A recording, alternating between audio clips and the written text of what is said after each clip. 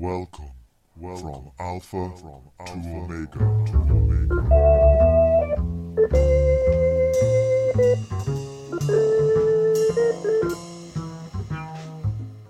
Hello and welcome to the 63rd episode of From Alpha to Omega. Today is Thursday, 9th of July 2015, and I'm your host, Tom O'Brien. I must apologise for the large gap since the previous episode. I'm currently run off my feet, working on a new project that should be of interest to all you listeners out there. I'll have more on that in the months to come. This week's show is brought to you by the extremely generous once-off donations of John G, Justin W, and Jasper P, and, of course, the monthly subscribers. Thanks as well to the new iTunes reviewers, Skeppoet and Alex C. You can follow the show on Facebook or Twitter and listen to it on your phone with TuneIn and Stitcher. This week, I'm delighted to welcome another Irishman to the show, Chekhov Feeney. Chekhov is the man behind the blog Chekhov.org, where he reflects and theorises on his 20-year journey through leftist politics, science and the media. Chekhov also works as a senior research fellow in the computer science department in Trinity College Dublin. We talk about the good and the bad of radical left-wing organisations, the empirical evidence for the liberal and Marxist worldviews, the need for new theoretical work on the left, and the dramatic political events unfolding in Greece. We join the conversation as Chekhov is discussing his recent work in the field of computational history. I mean, the idea is to build a really big repository that you can test all the theories of history, big theories of history against. So, like, you know, why did this religion spread, or this type of religion spread and this one not spread? Enough data on these things, then we can test all these things. So some of the first questions, you know, there's some certain research questions that we're directly trying to answer. A lot of it's just about making the data available to other people as well. But the stuff is mainly to do with, like, what are the major forces driving evolution towards more complex societies, larger scale societies over time, because this is a real bone of contention between the sort of selfish gene view of the world and the group selection camp, which I'd be part of and which we're all sort of part of, to sort of say that culture follows an evolutionary path as well, and that it can't be just reduced to individuals trying to survive, that you can have group traits that reduce the fitness of individuals at the expense of the group and are defended against freeloaders. So this is a big debate in sort of the highest level of sciences and the whole across sort of the whole of social sciences, really, to do with whether, you know, or whether such things can exist and persist in time. I mean, the group selection stuff is really winning now, I think, very much, because it does explain lots of stuff that you can't otherwise explain. But there's resistance from some of the old guards, people like Pinker, and some of the media people as well, Pinker and Dawkins and people like that. I'm sure from the right as well. Yeah, exactly. It comes down to politics in the end. Even genetics is politics. So, Chekhov, you have been in the activist community for a long time. Can you tell us a bit about how you found yourself in that milieu? Well, it was a sort of a long story. First of all, I first came across anarchism specifically through Noam Chomsky, his documentary called Manufacturing Consent. And through that, I just became aware for the first time when I was about 18 or 19 about the existence of anarchism, and I read about it extensively. And I started then to look for anarchists, particularly in France, where I knew some people. And there was a very countercultural world. And so over a few years of sort of hanging around Europe, traveling around, going to social centres, squatted type of places, and so on, and meeting quite a few anarchists, I became more of an anarchist, but I also became more interested in less of a cultural thing and more of a political thing. So I joined upon returning to Ireland in 1997, I think, I joined the Workers' Solidarity Movement and was a member of that for the next 14 years or so. Who are the Workers' Solidarity Movement then? So the Workers' Solidarity Movement is an anarchist organisation based in Ireland. It's distinguished from many of the other anarchist organisations by having a very highly organised model based around meetings, branch meetings, national conference meetings, and so on. And it distinguishes itself from most anarchist organisations in that it takes this very seriously. It has a policy of theoretical and tactical unity. The idea here is that all the members at these meetings agree on a common theory and a common tactic in pursuit of that theory, and then they carry it out in unity. It's an organization that tries basically to convince the population of the merits of anarchism, and does so through both literature, writing articles and so on in support of that, and also by getting involved in campaigns of various types. And what were your experiences of them? So they were mixed and varied. So, I mean, some of the good things that people are very genuine in general. People who do that are typically very cooperative type of people. The experience of engaging in a cooperative collective project in pursuit of a greater good, I think, is a very positive one. It gives one's life a meaning that it might not otherwise have. Also, it gave me a great amount of experience in the nuts and bolts and the actual practicalities of political organising, because over the years I organised a whole bunch of things and came to understand how all of these things work. So this was very interesting and has been useful to me in everything. But eventually I dropped out, and this was because there's significant limitations. It's very much the far left model is very much one that depends upon trying to create an organization of political intellectuals. And this puts real limits on how much of the population it can engage with, because most people, most of the time, are thinking about other things. And so don't have the time or mental energy or practice or whatever, or even just the interest to become and be political intellectuals. So this is, I think, the real major reason why I eventually came to the end of my tether and said, no, this is never going anywhere. And it was because of this model of trying to recruit political intellectuals and trying to have an organization of political intellectuals. It leaves you very cut off from the world, and it's very difficult to engage with most people, because most people aren't at any particular time political intellectuals. So is this something that you see across the far left, we want to call it, or is it something kind of more specific to that particular anarchist collective you were with? Yeah, no. I think it's a distinguishing thing of the whole far left. I mean, I would just describe the left up into various different cultural niches, depending on sort of, mostly depending on what circles the groups move in and trying to recruit from.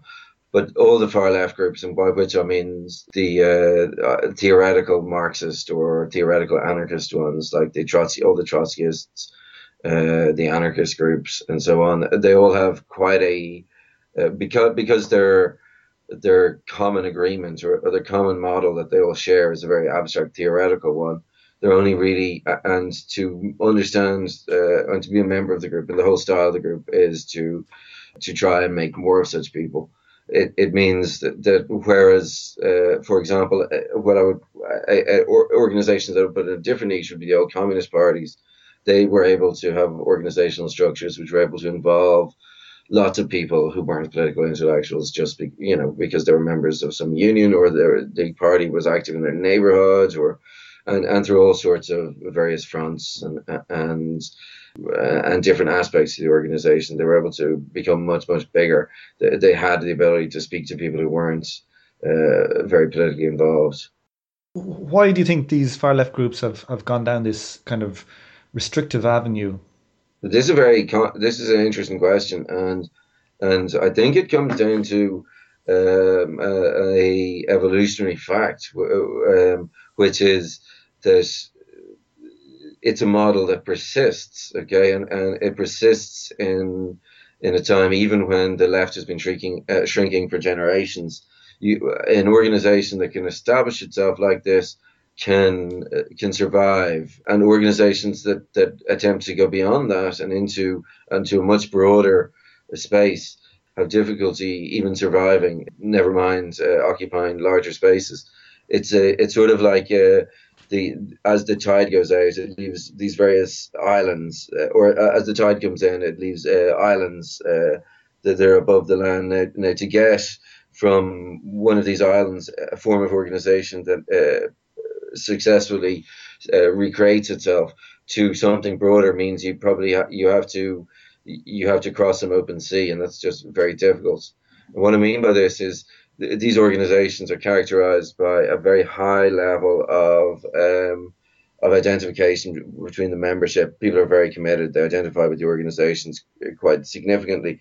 And this provides a bond between the group. Now, this will work and create a tough group that can weather out difficult times. If you go for a broader group with less with weaker bonds, it can much more easily dissolve in difficult times. And I think this is sort of one of the reasons why it's not that the left has clung to such organizations, but the people who've tried to go outside such models and remain in the far left have found that they haven't been able to keep even groups together. What about these left type groups maybe being disrupted by, infiltrators and things like that? Do you think that has any effect on the direction that they've gone? Yes, I mean, I definitely think we know this happens. The British police in particular have released information about them infiltrating the sister UK organisations of the Irish Trotskyite parties, for example. And we know that there has been infiltrations of anarchists as well. I had a member of the British Met who was living in my house for a while, sent over to keep an eye on things.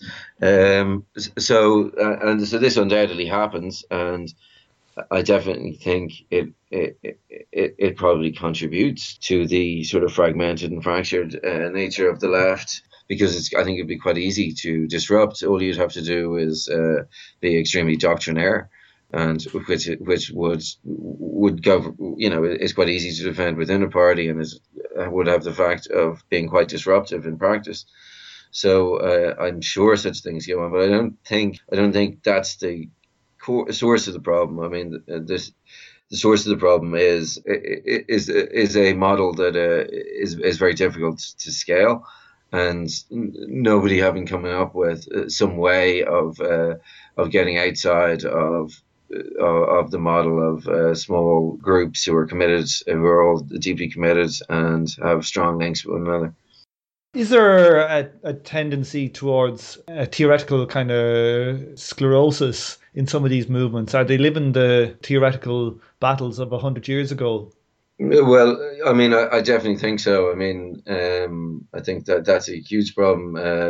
It's living not just the theoretical battles, but also reenacting the practice. I often think a lot of the far left is like a historical reenactment society for the glory days of the 1890s. A lot of the things like party newspapers and so on, it's really difficult to see how they're still effective as they once were in the 1890s. You can see it been quite effective, publishing your party newspaper and so on. Publishing your papers nowadays and trying to sell them to a disinterested public that's swamped with instantaneously ready news, to me seems to be pretty ineffective. Theoretically, as you say, there's been very little, almost no development, since the 19th century. And I mean, I think theoretically the real thing that the left lacks hugely across the board almost is a focus on empiricism. A lot of the differences between the groups and their most strongly held beliefs come from a theoretical assertion, are derived from theory rather than having, been tested in practice and shown to work. And a lot of this empiricism, a lot of the things that the left tries, it evaluates on the basis of its adherence to a theoretical standard of purity rather than to what extent it worked. A lack of relevance then leads to a focus on lack of empiricism, because if you're just talking and nobody's listening to what you're saying, If you're just advocating solutions, then you don't get the chance to test them. So I think there is a huge theoretical cirrhosis, and we need things that proposals. The left in general needs proposals as to how it can change society to make it more just, that have some evidential weight, that we can at least imagine that these are likely to make things better rather than worse. You talk about these things that can be empirically tested. Are there ones that stand out to you that have big impacts for certain theoretical foundations? What springs to mind when you say that? Well, I'm speaking of this in quite a small sense as well. Like, I'm not talking in big theory necessarily. So, for example, you can go to left meetings and hear debates on what we should do about this particular issue. Say the health service is closing some things, and people will stand up and argue in favor of a march, or in favor of this, or in favor of that. Argue about it from the point of view of what's theoretically correct, and you just, with very, very little attention to, hang on, wait a second, how many people are likely to come out in a march? What are we trying to achieve with this? Are we trying to build towards something? Are we, a proper just a focus on achieving numbers and goals and so on? This way of thinking, I think, it's just necessary to anything in the world, and it's the far left is typically still arguing things from principle, from based on what someone said 100 years ago. Yeah, it always amazes me how few good left organizations around the web, that have real good web interfaces, and it seems like just such an obviously cheap and easy way to reach a lot of numbers, and it seems to be, on average, really poorly done. Yeah, I mean, I'd say this is just a consequence of people people just not having enough resources. I mean, the left groups tend to be pretty hyperactive and trying to do more than they can properly. I think still probably a lot of their recruitment, which is really one of the big things that they focus on, depends on face-to-face contact. And so they tend to put more effort, or their efforts tend to go more in that direction, the face-to-face events, rather than the web, which sort of, the web gives you more diffuse outlet, than it's more difficult to turn into membership, I guess. It has the advantages of scale, but not that kind of personal commitment. That's it. So when I hear like all these critiques you have and things that I, as not somebody who's experienced, just on the surface, seem completely correct to me coming from the outside, what then do you make of the emergence of Podemos, and how do you put that into context? Okay, so Podemos is like it's a slightly different beast. It operates on a different level for a start, and what I mean by this is why I want to link to Podemos is that because they come from the far left, and they came out of, say, a similar thing to the Occupy movement, I think 15M movement or whatever. Yeah. Yet they've seemed to somehow manage to turn that away from, say, that kind of idea of a protest and then run by intellectuals into a mass kind of party at this stage. Like, what do you think about Podemos? Well, so I do think such things are possible. I think our political world is always vulnerable at the moment, because in the lack of any serious alternatives, also people there's a less of a motivation to keep people very supportive of the status quo, and and there's a general lack of belief in in political solutions. So there is an opening, and it is possible from time to time to launch new things like this. I think Podemos did it, where obviously have been pretty successful to date at doing this, but they did have a much more substantial existing organizational infrastructure and network in place, a much more broad culture that they can tap into, I guess. So they're starting from a better position, I think. And, it's also, it was fortunate, I guess, for them that they were able to, that whatever the characters and the individuals and the different organizations involved they were able to forge themselves together into something that could come together. I mean, you could have seen the same or similar type of things, or I think there was an opportunity in Ireland on the far left for an organisation to grow at a reasonably quick pace. The United Left had multiple TDs in the last Doyle, and had they not imploded, they would have had similar opportunity to have electoral success. I think it's just unfortunate that the state of play in Ireland was such that that was impossible. That there's two basically parties who hate one another and are much more focused on competing with one another than cooperating. So I think, I think it's difficult to replicate anything exactly from overseas, because Podemos, even though it looks like it came from nowhere, it didn't. It was based on existing organizations and networks and so on that had worked together before. And also the particular configuration, I think, of parties and groups and their ability to come together to take advantage of opportunity changes as well.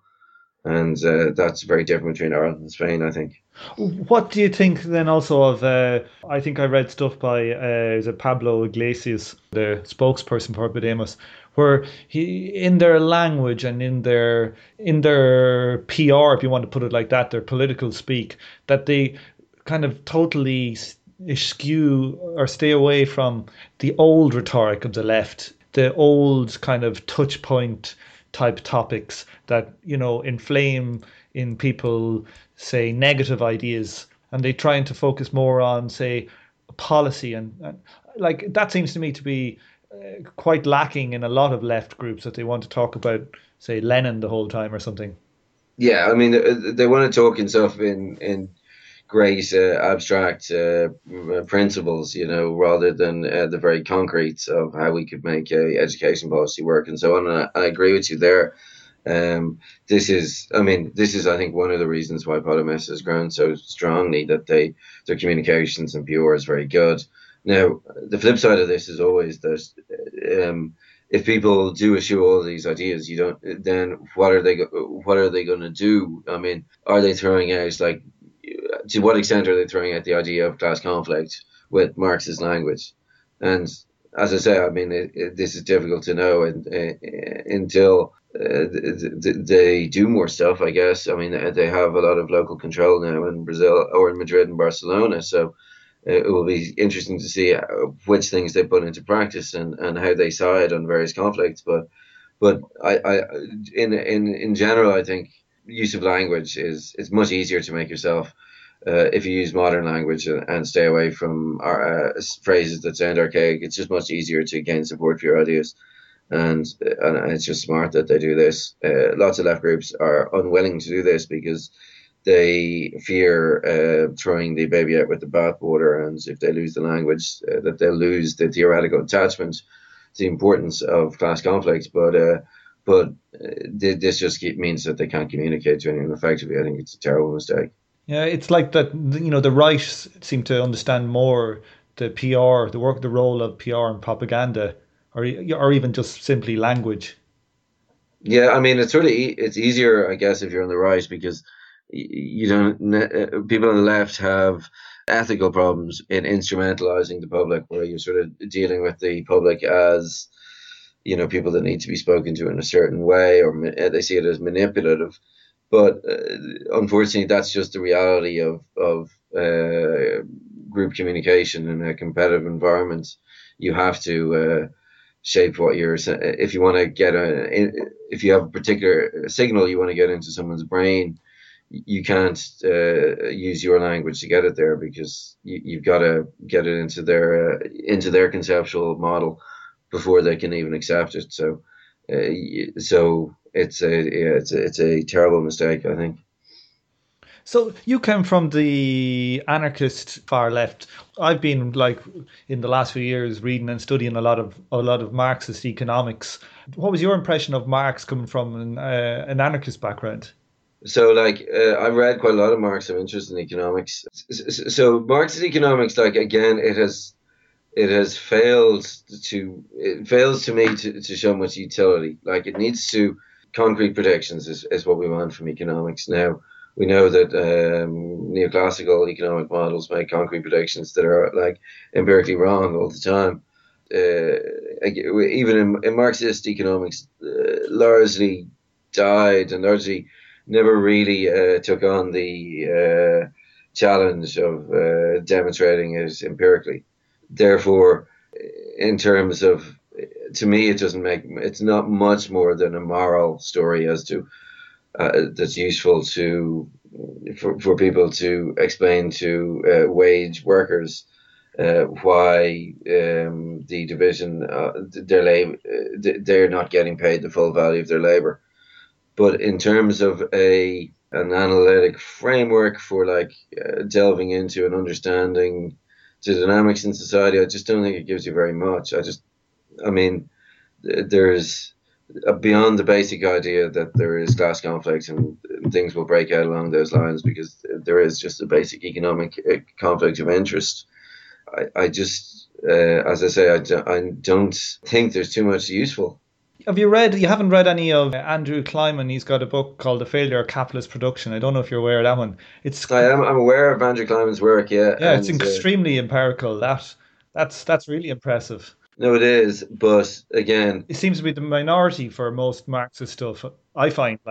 Exactly, this is a small minority, and there's bits and pieces here and there, but it's not, it's very, very little, basically, in terms of attempts to empirically demonstrate the utility as a predictive model or as an analytic model that can tell you something about what you should do.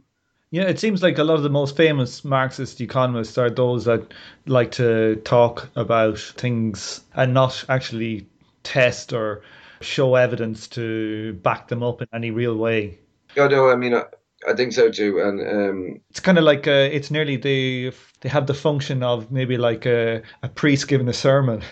They do, exactly. And it just hasn't been developed into more concrete mathematical tools typically, which I just think the primary function for economics for everyone left and right is to figure out what we should do, what should we change and what impacts that's likely to have.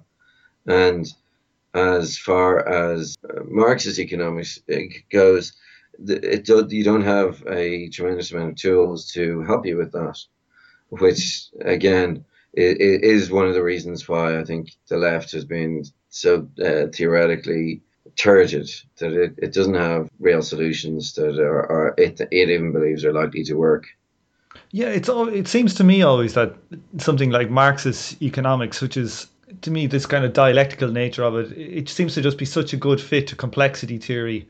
It seems to me like that I would love to do it myself, or to get some research people working on trying to, model things from a Marxist economic point of view, actually build really in-depth world models and test things like that. But there seems to be, I think, a lack of, expertise or lack of interest by Marxist economists in that area. Yeah, there also aren't too many Marxist economists anymore. That's it. There's very, very few. Yes, so it's economists have tended to get jobs, and the ones who've got jobs in universities are neoclassical guys. This is starting to change a little bit now. There's more sort of new economic thinking around with use of complexity mathematics and so on.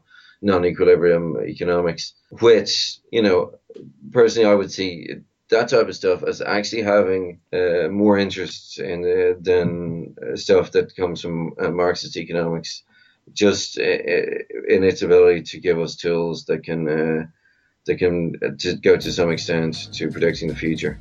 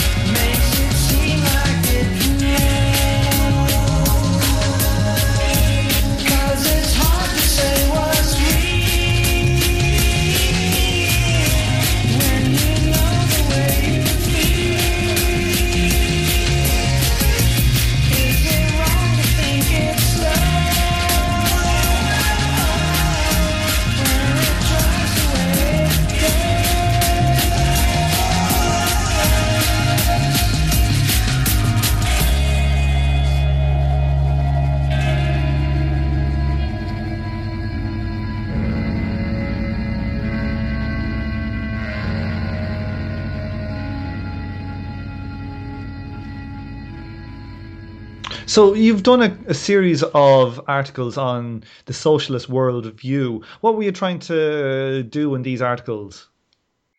Well, the most important thing I was trying to do there was actually to factor out like the very solid concrete stuff there into a concrete model. Mostly, most socialist theory and has been just verbal, and words aren't very semantically well defined things. So so in taking out a model to sort of say, well, what actually does this say about the world, and what are the predictions? Then you can start to, it gives you a more solid and clear basis to start to looking at how does this compare to the real world. So really, that was the what I was trying to do there, to sort of look at the theory, pull out the most important basic model that the theory says about the world, and then use that to sort of evaluate the theory empirically in a sort of thought experiment way, but against the world as it has evolved since the theory was produced. How do you see the overall socialist theory, like the basic model? What is that basic model? So the basic model is based around a observation which is just, in some extent, is obvious, but in other ways it's the whole basic of socialism, which is that there is a conflict of interest between people who pay wages and the employers and the employees, people who receive wages. That the dynamics of the economy will work just the same if the employers keep all of the surplus, keep all of the profit. The system will keep on functioning the same way, and so this is a thing that's very, very variable within the system. As soon as you've got surpluses, there is a question, and there's no there's considerable limits within which this surplus could be divided between producers, the workers, and the employers. So we have maybe some of the time, maybe the capitalists get 20% of all the surplus, and sometimes they get maybe 50% of the surplus. And there's a big range of like values where capitalism can survive. Yeah, exactly, where the whole system keeps on functioning. And so that gives you something that can be pushed, and there's a very real economic interest on either side of this divide.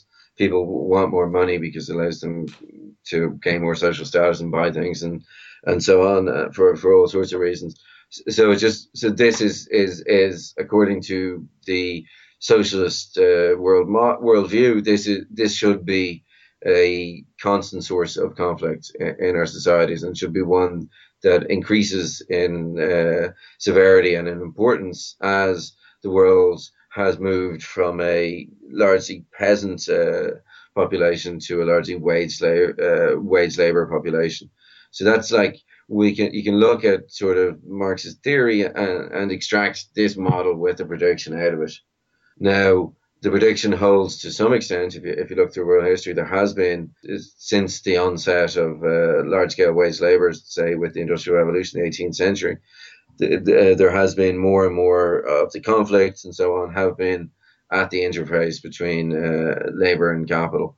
And there's been, the whole strikes and so on have become common things, and have moved much more centre point into the dynamics of our society, the important things that move our society. However, that's not to say that the model tells you too much. It does tell you correctly that this is going to be an important source of struggle, but it doesn't really help you to know anything else, like which trajectory any particular country is going to take, because the predictions would have been that the revolutions were most likely to break out in the most industrialized countries, and they did not. They broke out in very agrarian societies. It also sort of predicted a general upward curve in terms of the intensity of this conflict as more and more people became wage laborers, and this didn't happen. Things were much more lumpy than that. So yes, so that's basically how my analysis of how that worldview and that theory stacks up against reality. And where does the liberal worldview come in, and how does it perform? Well, I mean, so the typical liberal worldview, that societies and our nations, I guess, are more or less act more or less in some imperfect manner as expressions of popular will, and more or less, the public, through public debate and the legal system and so on. This more or less works out the disagreements between various factions and so on. So that's what I call the liberal worldview, and that we all have all these rights as citizens, and these are also guaranteed by the state. And that also that freedom tends to lead to more freedom, I guess. It goes along with that worldview. This is just not a very good way of modeling the world at all. It doesn't tell you anything. It's many of the things that it would predict are contradicted by reality, and it just is not an explanatory framework at all as to why countries invade other countries or why any of these things happen. It's it's not a model that you could build anything on. Really, it doesn't really have any worth. So, like, there's recent empirical work done on the impact that different voters have, I think, in America, and it found that the bottom 70%, I think, of the citizenry have exactly zero statistical influence on policy decisions. This would contradict, whole scale what the liberal model would predict. Exactly. And there are so many examples of that,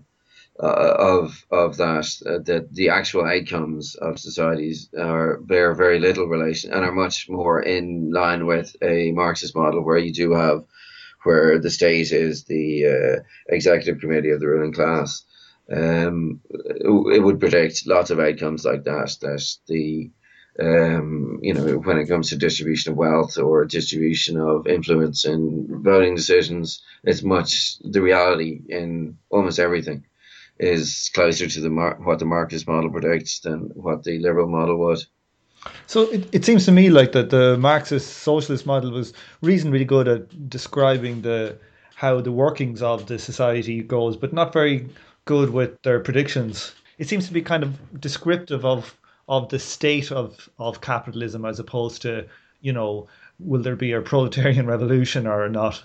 I mean, undoubtedly, it was a very good for its time attempt at a systemic analysis and that appreciated the importance of economics in such things. But personally, I would say its major theoretical flaw from that point of view is that the model is just too simple. There's much more going on in the world that makes a big difference than just the economic forces on people, and particularly identity, I think, which could be a national identity or some ethnic identity and so on. Those factors, it turned out, can't be subsumed by economics, and so lead to much less predictable, or outcomes that just can't be predicted by a purely economic model like the Marxist one was. And so this is where that problem comes in. I mean, to build any sort of predictive model of what's likely to happen when, you need to include all of the most important variables. And I think if we are to build better models that have better predictive capacity about these things, they need to be much richer. They need to include models of different identity groups and how they interact with one another, as well as the economic forces acting upon them all. How modelable is that, do you think? Like, how prescriptive or how kind of objective can it be? Well, I mean, it can't be totally objective, because you've got to decide what the important variables you're trying to include are. And so it's never going to be completely objective, but you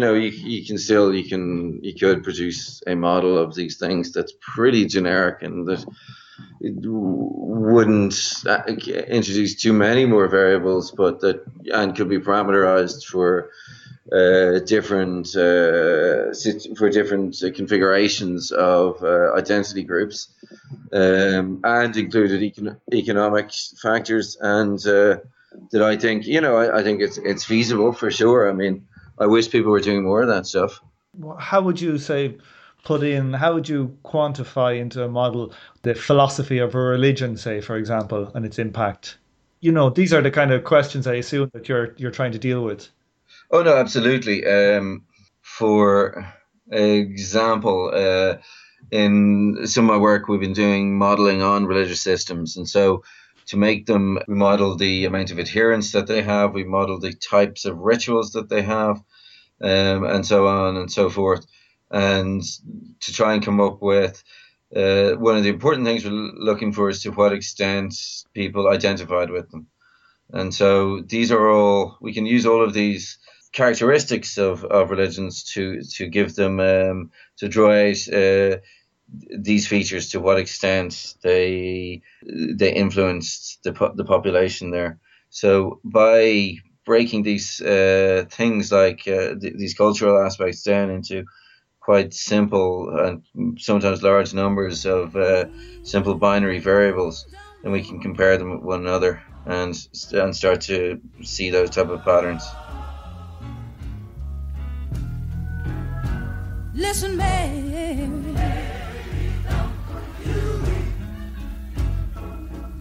tell your sister to don't moan. Don't you moan. Pharaoh's army.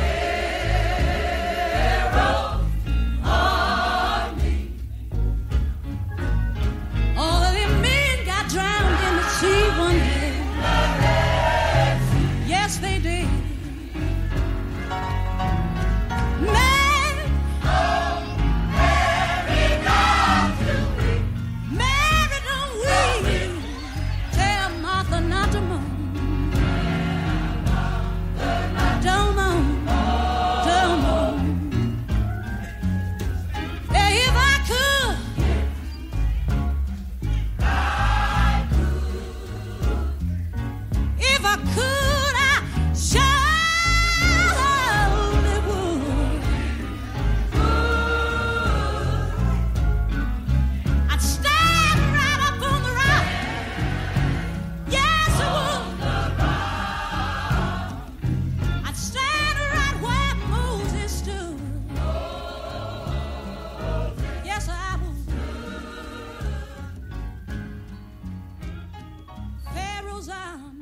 What kind of hope do you have for the internet for radical left politics? Do you think it's got, like, it seems to me it's like it hasn't really taken off in any real way. Do you think that that the platform offers hope?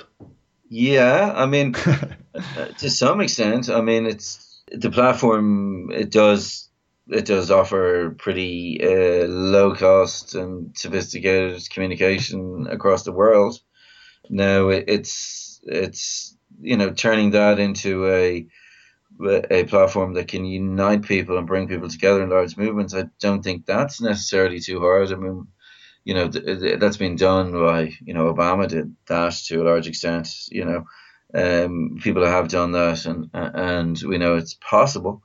I do think the real missing factor is the content to be able to convince people that this is a real viable alternative. This is what's missing, rather than a particular formula for putting together internet platforms or anything like that. I mean, I really think in this case, it's the content is the important thing. The content of ideas that you can actually sell to people. So, like, Marx spent his whole life coming up with, his political economy to try and defeat bourgeois economy, but he didn't really offer what a post-communist society would be like. That they had a critique, say, for example, but not a positive plan. And it seems like that major theoretical work, but that secondary plan, that problem. We have all our critiques, but we it's like we need our next Marx or somebody to come along and really theorize what it is we actually need in to replace it and why it would work and show it would work. Yeah, I mean, I personally, I think this would be a very good thing, and I can understand why. I mean, why Marx took that decision, and it was largely to do with, he was, as many communists continue to say, is it's difficult. It's difficult enough to get rid of this our bourgeois enemies. And once we do, then everything will be relatively easy for us. It's much harder now. So we think about the immediate problems of how we get to that point. And once our enemies have been dispensed with, everything will be relatively easy. Now, I think people nowadays, particularly with the experience of the Soviet Union, don't believe that this is true, and don't have a lot of faith in the left's economic ability to make up economic things as they go along. And I think this takes away hugely from the ability of the left to convince people of stuff. And I do think the left can't really grow on any large scale unless it comes up with proposals that are fairly convincing, that give people good reason to believe that they might work in advance. Because I just don't think people have that faith. Nearly all the major left people that I look up to, nearly all of them have a very great reluctance to even talk about what it could be. Like, say, Chomsky was nearly allergic to talking about an alternative system. Yeah, well, I mean, I think people who advocate an alternative system they have a responsibility to make sure that what they're advocating is viable. And I mean, I think one of the reasons for this is that coming up with alternative stuff that might work is really hard. It's much easier to come up with generalized slogans than to come up with stuff that might actually work in practice. And so people tend to shy away from it, particularly when left groups, when they don't have any prospect of implementing anything. Sharpens the mind when you've got, when you're like Syriza in Greece at the moment, when you actually have to try and implement stuff. So it's much trickier. That's true. What are your hopes for Greece then? I think it's going to be cataclysmic. I think there's going to be a big breakdown. It's like they have two completely opposing positions and there is no middle ground, and it's going to be it seems to me like it's just destined to be a conflagration. Yeah, I mean, I'd agree to a large extent. I mean, so I think the ECB and the Germans are playing with fire. They're willing to let the Greece go down in flames. The interesting thing will be how they manage to hold up the rest of the Eurozone, I guess. So yeah, I mean, in the long term, I think it's a complete disaster for Europe because they're throwing away any goodwill that the multinational entity has has with the population. They seem to be this sort of hard accounting type of line that they've taken. Seems to be, I don't know how you can build a new state with a new identity based on that. So I really think the European project is on the way down at the moment, and this is a testament to that. But I do think the Germans are saying to the Greeks, okay, we know that you're going to collapse. We think we'll be able to hold up, so go for it. I think it's not good for Greece. I think they're going to suffer economically considerably. I don't think there'll be an easy way for them to bounce back, and I think it could, pull the whole of the European Union apart as well. Yeah, it seems to me like a kind of if we look at South America, and they were under the thumb of the IMF for so long, and they kind of managed to get them out of a lot of the countries, and there's a wave of left progressive governments. It seems like in Greece we had this, it's kind of like you got a bigger battle than just Greece. It's like they're afraid that all of Europe is going to go one way, and they're just willing to just let Greece go up in flames, try and scare people.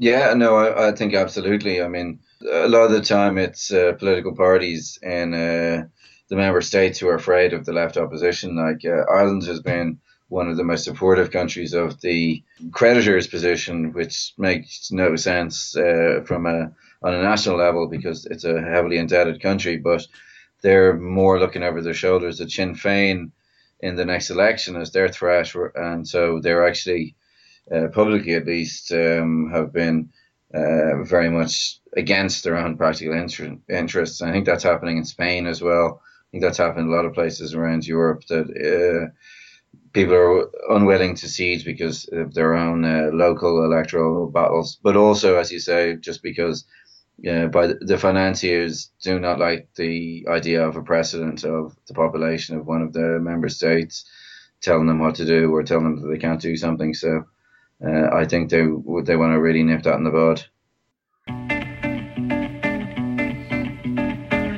Well, on that positive note, Chekhov, I'd like to say thanks very much for coming on the show. No worries. Thank you, Thomas.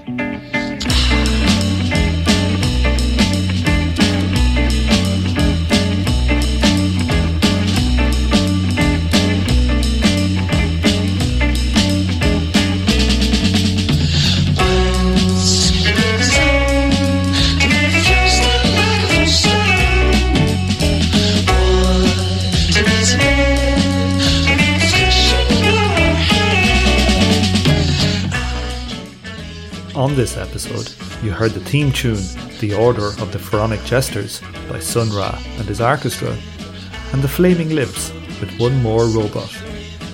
You also heard Aretha Franklin singing Mary Don't You Weep, and you are now listening to the brilliant King Gizzard and the Lizard Wizard with The River.